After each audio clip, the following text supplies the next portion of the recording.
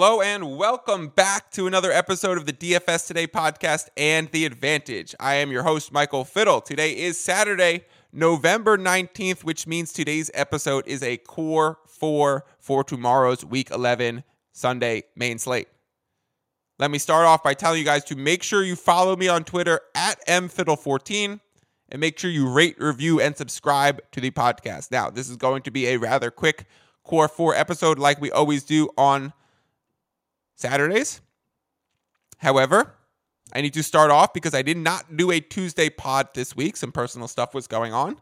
I need to start off with my previous week's results, a quick gambling or a DFS lesson. Today's lesson is going to be about which contest to enter in a DFS setting. And then we will move on and discuss who the optimizers are giving out and who my core 4 for this week is. Now, before we get to that stuff, I just want to reiterate, follow me on Twitter. I know I just said this, at mfiddle14. Tomorrow, I will not be able to do the live YouTube stream with JP that I normally do. I will not be able to give out best bets, review the core 4, go over all that stuff like we do every weekend. So I will make sure I tweet out everything, all my bets, all the write-ups, all the core 4 players. So make sure you are following me there so you can have all of that information. Also, next week is Thanksgiving, so I'm not exactly sure how I'm going to work around the podcast schedule. I'm thinking I'm going to do one podcast on Wednesday to do gambling topics for Thursday's Thanksgiving games and some DFS Thursday stuff. We could even do some showdown Thanksgiving lineups. That might be kind of fun. And then I'll come back and do a Saturday episode and do core 4 for the Sunday main slate of week 12. That's kind of how I'm thinking about the approach. Make sure you're subscribed to the podcast feed. It might come out a little bit different. I'll also announce everything on Twitter. So let's get today's episode started. I owe you guys a week 10 recap. It was not my best week. I'm not trying to run and hide from it. I went 4-8 in my bets. I was minus 2 units. I was a little bit pissed off with how the betting slate went last weekend because I have never been so ahead of CLV in so many spots, only to end up losing those games. I'm kind of married to CLV, or the idea that if I have positive closing line value in my betting tickets, I should win. So whenever I lose more than I win, when I have so many tickets with plus CLV, I don't know. I just get like, I'm like, why did that happen? I'm getting confused. I understand the ball can roll any direction. It's the way the cookie crumbles. But like when you have the Cowboys minus 2.5 and that line slides to minus 5. And when you have the over under and you take the under 43 and it moves to 41.5 and you're like, wow, I have 2 points of positive movement in the spread, 1.5 points of positive movement in the total. I feel absolutely great about this game. Then the Packers win. They have a huge comeback in the fourth quarter where the Cowboys were up 14. Packers cruise to a victory, cover the spread, and go over the total, and I end up losing every bet on that game. So last week was just a series of events that felt pretty similar to that, and it was not my best week. I did, however, win both Thursday and Monday in the DFS space, so I was profitable about a few $100, but really losing the few units betting is what I care about the most, and not too happy about it. So we'll hope for a better week this week. I think I'm on 8 bets, and 6 of them already have positive movement. 1 of them has negative movement, and 1 of them hasn't moved at all. So should be a good week betting, but of course, I might come back and say the same thing, where I crushed CLV, but the results didn't pan out. Overall, we're still up over 10 units gambling this season. We are up over $1,000 in the DFS space. So we don't really need to get too down on ourselves. We are still being very advantageous here on The Advantage. All right, let's get started with, actually, no. I owe you guys a quick gambling and DFS lesson. Today's DFS lesson is going to be about which tournament to join. So you guys know I already play mostly cash games. Now, I just want to say, if you're spending $100 on a DFS lineup in a given weekend, this is what I do. I will put probably all 100 of that into cash games, into 50-50s and double ups. Those are the contests that I play. All you need to do is be in the top 50% or be above average in the tournament to cash. You might have to be a few better, top 45% because of the house cut of DraftKings. So that is the ultimate goal. Those are the contests that I play. I do not play tournaments where I'm trying to get in the top 1% to win $1 million. Maybe I'll enter that once in a blue moon if I really like my lineup, if I see a good pivot that I really like. But for the majority of my plays, I am playing cash games, 50-50s, double ups, and trying to slowly and consistently build my bankroll. So if you're going to play $100 worth of cash games, what should you do? Do you just find a $100 single entry tournament and join it? Sure. Personally, I do not. I will split that up into about 20 different $5 entry teams. So I'll normally have a lineup with it's the same lineup, but it's entered in 15 different contests because I want to put $75 on that lineup, but I don't want to just join one $75 contest. I want to join 15 different $5 contests. Now, Mike, why would you do that? What's the difference? Isn't it all the same? No, it is not all the same. When you are going against people in $5 tournaments, you are going against weaker competition. You are going against people who screw around and make a lineup just for fun. You go against people who are a young kid doing it with their dad on a Sunday. You're going against people who are going to the game and want to throw some money on a lineup and put a bunch of players in that. Those are the things that you will see in $5 tournaments more often than $50 or $75 tournaments. So you want to be in those lobbies, still with the same amount of total exposure in your money, in your bankroll, and ultimately you will have weaker competition in lower entry fee tournaments. So you break up your bids, you join 15 different contests with the same lineup, they're all for $5, and you also get the added caveat that it's no longer all or nothing. You don't have a situation where you might cash, you might not, you might win the 75, you might lose the 75. If you're right on the borderline and you've joined 15 contests, you might win 10 of them and lose 5. You don't have to win every one. You might not sweep the board. If your team is right on the cusp of cashing, it doesn't become an all or nothing situation that is just more dependent on who your competition is and did X player have slightly higher percentage in this lobby than another. I would rather, if I'm a borderline team, if I'm right on the cusp and I've entered $75, I'd rather win 50 and lose 25 or win 40 and lose 45. You know what I mean? Split the money around. I'd rather it not be an all or nothing proposition. When you're doing all or nothing propositions, we find ourselves gambling. And yes, you might be like, oh, this is a sports gambling podcast. It's a sports betting podcast. And the way I talk about this, the way I said on the very first episode of the show, I view this stuff as an investment portfolio.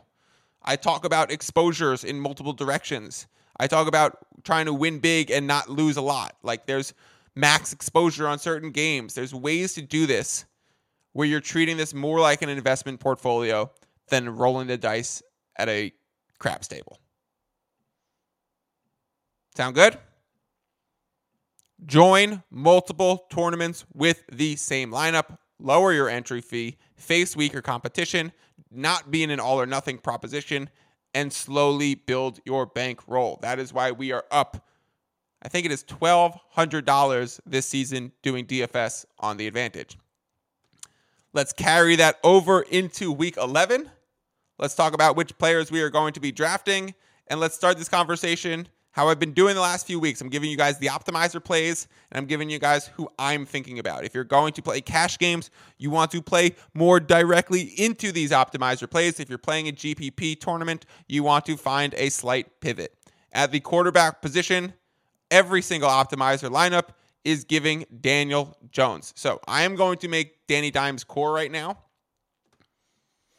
because he is given out by every single optimizer, and the quarterback is the most important position. So I do like for cash games following the optimizer quarterbacks. It is Daniel Jones on all 5 optimizer lineups that I check at 5,700, going against the Detroit Lions at home. He has a value proposition of 3.4x, meaning he is projected to score over 19 fantasy points and be a great, great value. So Danny Dimes is my quarterback for week 11. I'm also considering Josh Allen.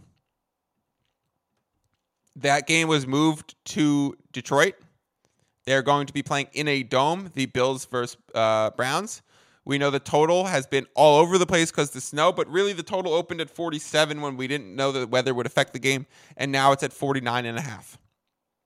So we are expecting a lot of scoring in that game, so it is hard to fade Josh Allen. However, as of right now, my core quarterback is going to be Daniel Jones. This might be something I tweet and tweak. So make sure you're following me on Twitter because I might tweak this, and I'll tweet it out before the games tomorrow. So Daniel Jones, core quarterback. For the running back positions, I am seeing Ramondre Stevenson in every single optimizer lineup and a lot of Joe Mixon too. Let's go ahead and make Mixon core. We know that the Steelers-Bengals game should be tight. Bengals are a slight favorite. We're playing in Pittsburgh. Joe Burrow has been getting a little bit seeing ghosts, I guess you could say, when he plays against the Steelers. He had 5 turnovers against them earlier this season. He said he's not going to throw 4 interceptions this game. He might throw 3. He might throw 2. I think we want to rely on Mixon in this game, and Joe Mixon will be one of my core running backs for Week 11. I definitely also like Ramondre. I think David Montgomery without Khalil Herbert is also a sneaky good choice. I also like the Commanders guys like Brian Robinson, Antonio Gibson. I think those guys are good values going against the Houston Texans. But for the purposes of this show, so far, Daniel Jones and Joe Mixon will be core. Joining them in core, CeeDee Lamb. I mean, Dak Prescott going against the Minnesota Vikings, going to be in the dome in Minnesota. Should be a high-scoring game. We are seeing plenty of CeeDee Lambs and some bring-back stacks of Justin Jefferson. So I don't mind that at all. Really like playing into the CeeDee Lamb angle. And some other receivers that we are constantly seeing in the optimizers are Ben Skoranek, Stephon Diggs, Justin Jefferson,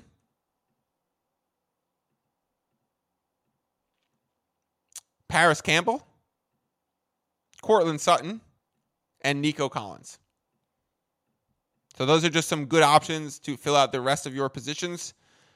So far, I'm rocking Danny Dimes, Joe Mixon, CeeDee Lamb, and probably Skoranek too. Yeah, let's make Skoranek the last core. 3.9K. He's way too cheap. He should get a lot of targets. Stafford is playing. We know he's like the bootleg cup. We know Stafford really likes him. He's had a solid rapport with him all season. I'm going to be playing Skoranek as well. So, Mixon, Danny Dimes, CD, and Skoranek are my core 4. At tight end, we're seeing a lot of Hayden Hurst, Dulcich, Higbee, the usual suspects for optimizer tight ends. And defenses, I'm seeing a lot of Houston Texans. Some Saints, some Texans, some Commanders. But I lean Texans. I wouldn't go Texans if you're playing those Commanders running backs. Just keep that in mind. If you don't end up playing those Commanders running backs, Texans at 2.4K looks like the right choice. So that'll do it for me today. I will tweet out my bets. You guys know the core. You guys know who the optimizer plays are. And most of all, you guys know to reduce your entry fees in these tournaments and join multiple contests. All right, I will see you guys next Wednesday for the Thanksgiving pod, where we would do DFS for Thanksgiving and gambling advice for the Thanksgiving games. And then I'll be back a week from now, do some Sunday stuff. Have a great week. Let's win all of our bets. Let's cash big. And as always, peace out.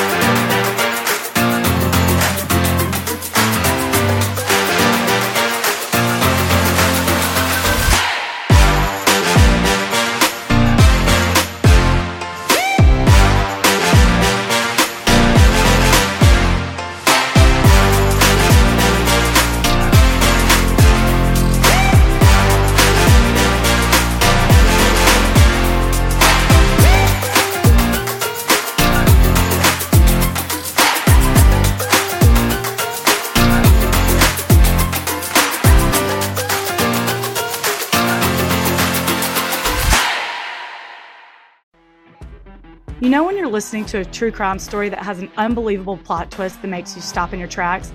That's what our podcast, People Are the Worst, brings you with each episode. I'm Rachel.